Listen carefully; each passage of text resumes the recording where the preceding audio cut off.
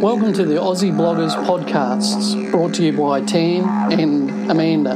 Tan's from Write Your Cancer and Amanda's from My Office Books, and you can find them both at Blogger Support for All. Join them as they talk about blogging and as they speak to a variety of Aussie bloggers who share their own stories, secrets and successes about the world of blogging. And now, here's Tan and Amanda.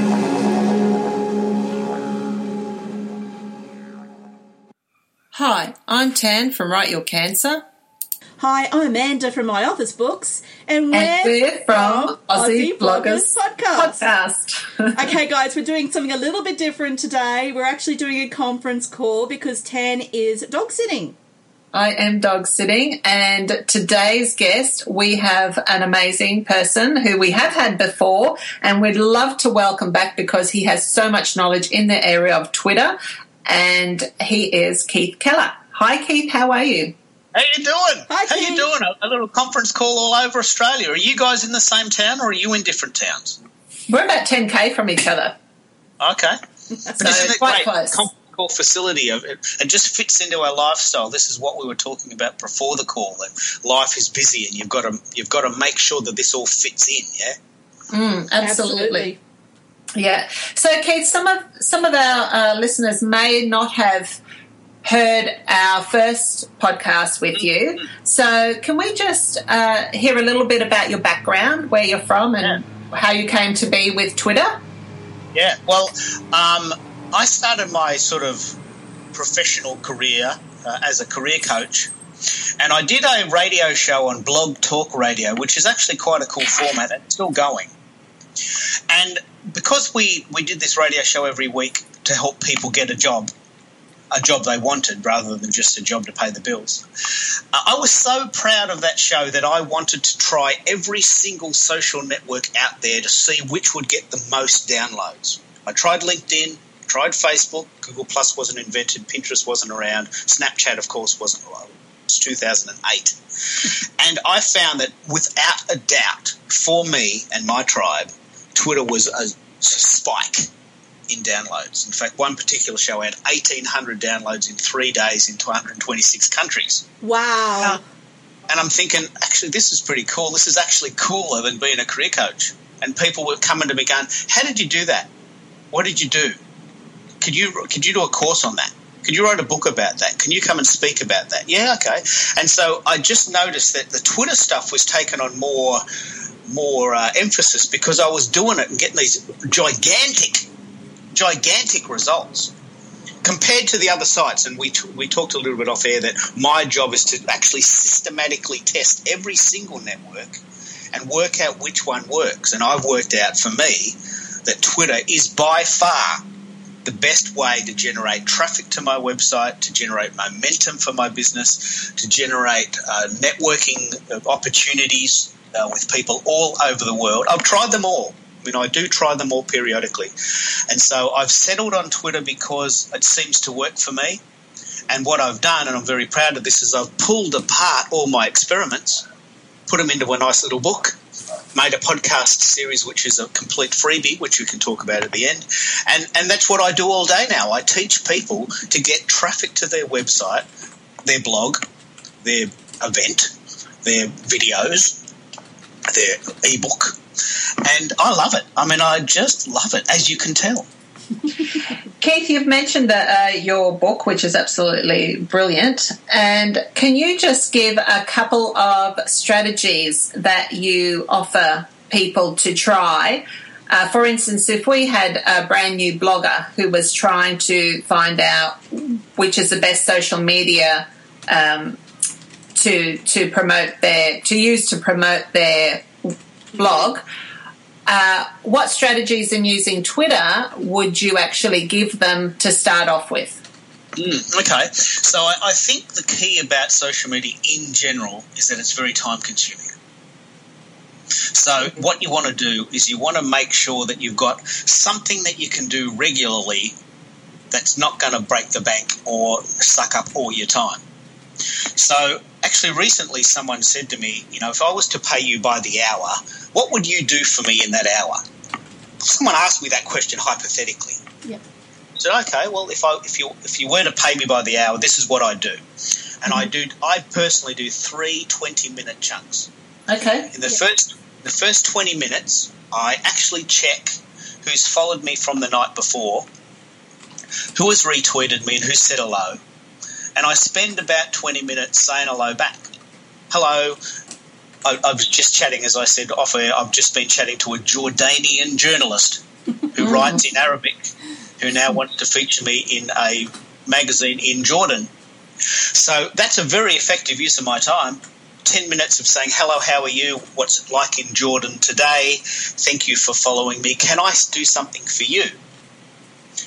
Now, just that 20 minutes there, if you can do that every day or every few days, you'll notice that your Twitter will spike. Because suddenly people are going, wow, he followed me back. He said hello. He offered to tweet me. Little old me. Yeah. What's he doing? Because so often, this is what happens with most social media sites, but specifically Twitter. Most people are thinking, you know what, he never responds. I send him a message, he never answers. Yeah. I tweet him, he never takes notice. I retweet him, he doesn't care. Yeah. So people lose heart. But if you go to the trouble of actually retweeting someone that's followed you, or looking at their video and making a comment, or DMing them, you will create miracles. And you can do that in 20 minutes a day or every few days. 20 minutes. So that in itself is strategy one. But I can continue. Please do. Please do. I'm actively listening, taking notes, and I'm thinking that you used a word earlier. I can't remember if it's off air or on air, but you were talking about something being really cool, and perhaps something about following the cool people. Who would you deem to be the cool people to follow on Twitter? Oh, well, geez, that's a good question, because that is the second part of my strategy. The first part of my strategy is to actually make sure that I work out who's followed me. The second part of my strategy is to find the cool people to follow. This is actually a very strong part of my strategy I do every day. Okay. So that would actually be determined by who your target audience is. There's absolutely no point in me following Oprah, even though Oprah is pretty cool, for a couple of reasons. One is she probably won't follow me back. She's too busy to talk to me. And, there's a lot of other people that I could be talking to in the same time period as her. If Oprah did follow me back, I would talk to her, but she probably won't. In fact, I have tried it, and she didn't. So I think the key idea there is to follow people that are likely to follow you back in a similar genre, in a similar tribe, in a similar headspace. Like I have followed Barack Obama. He didn't follow me back. I was a bit disappointed, but he's busy. He's a very busy man. But I followed a Jordanian journalist today, and she did follow me back, and we had a chat, and now we've found the synergy. I want to give you a really cool example of exactly what you're talking about there. There's a guy in Melbourne whose name is Prosper. He's actually from Zimbabwe. And he has this really, really cool business model called, I can't do this Spock symbol, Live Long and Prosper. And his actual business is called Live Long Digital. Right, who was so excited that I'm talking about him today because I was talking to him yesterday. And his whole business model is around using Facebook ads and Google Plus and Google AdWords and lead generation. Now, we've got a lot in common. We lived in the same town. He's a cool dude who knows stuff that I don't know. He followed me back. We had a chat. We're meeting in 2 weeks and having a coffee. Now, that is arguably a better use of my time than chatting to Barack Obama, who many people might say is way cooler.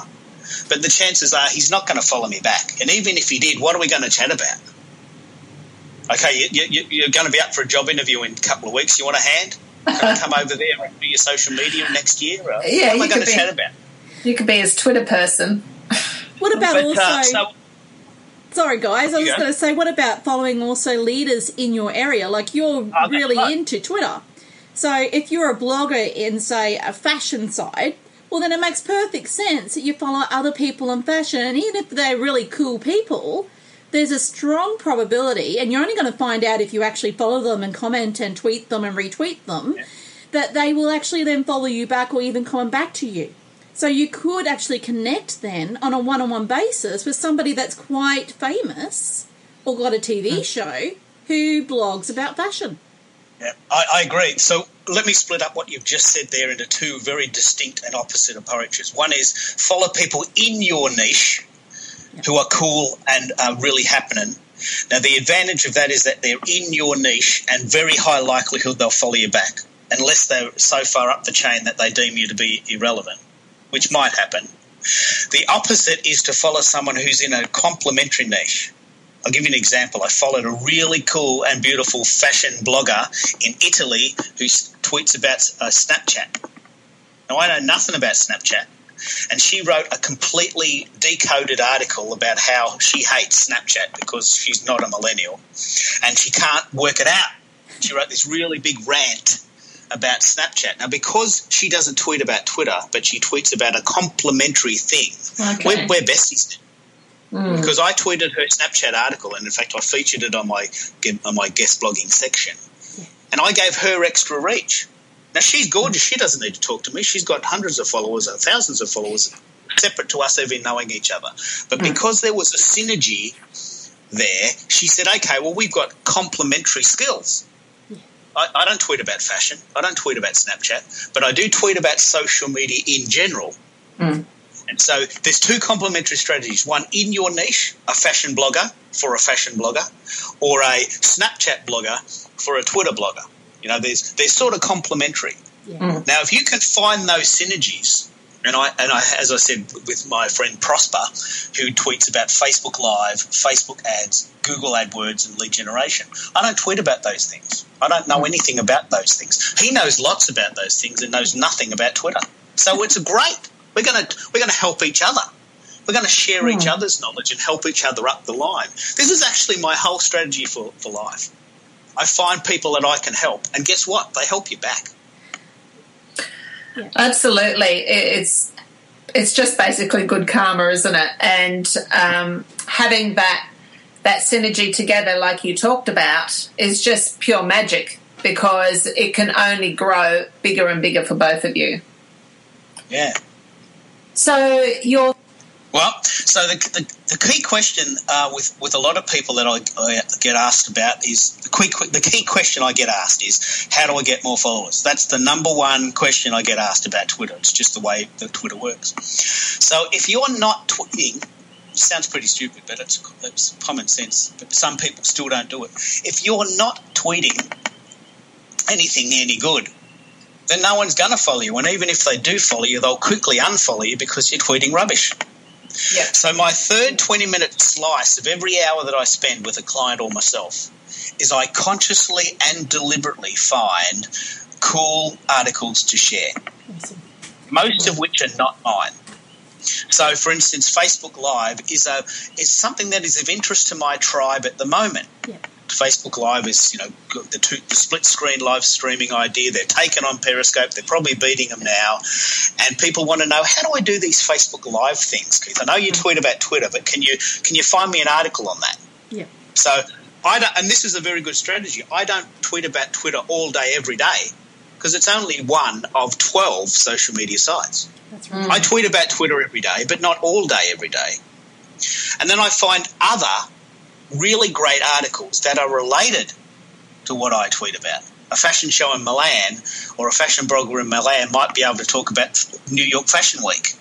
Or a singer in LA might be able to talk about a really cool person from South America that's just released a single. So, it's this complementary energy that I'm constantly finding. So I've deliberately designed that around 20-minute chunks because, as I said, someone once asked me, if I was to employ you for an hour a day, what would you do? And once I told them, they did it themselves. It's the way the world works. But that's okay. It doesn't matter because that's not my skill. My skill is making videos and making podcasts and writing books and speaking gigs.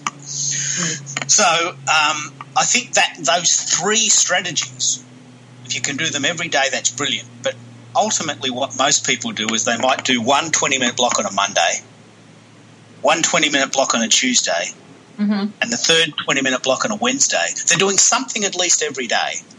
Then they repeat it on Thursday and Friday and Saturday, and they have Sunday off, and they go to the park and have a barbie and ride their bike in the park. and they have a relax, because really the world of work, and Amanda has been talking about this because it's tax time, we're busy. We just don't want to spend all day, every day on our phone or our computers. And even if we did, we probably shouldn't. So by having it chunked down to 20 minutes, I mean, everyone in the world can do this. That's my role in the world, to make it so super simple that everyone can do it. So let's just rehash. So Keith, can you just bring out those 3 stages of your strategy again?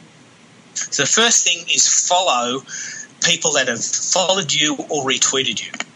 Don't have to follow them all, but just cherry pick the ones that have followed you overnight and seem to be of interest to you. That's in itself a cool strategy, 20 minutes. Second thing is to consciously and deliberately follow other people. That in itself is heresy for some people, but the point is that unless you follow others, they might not even know you exist. And the third thing to do is to tweet cool stuff. Tweet stuff that's of interest to the people that have followed you so far and will attract more followers. Yep. And they're great points. And the last one is also called curation, because that's how you curate great content. Right, content curation.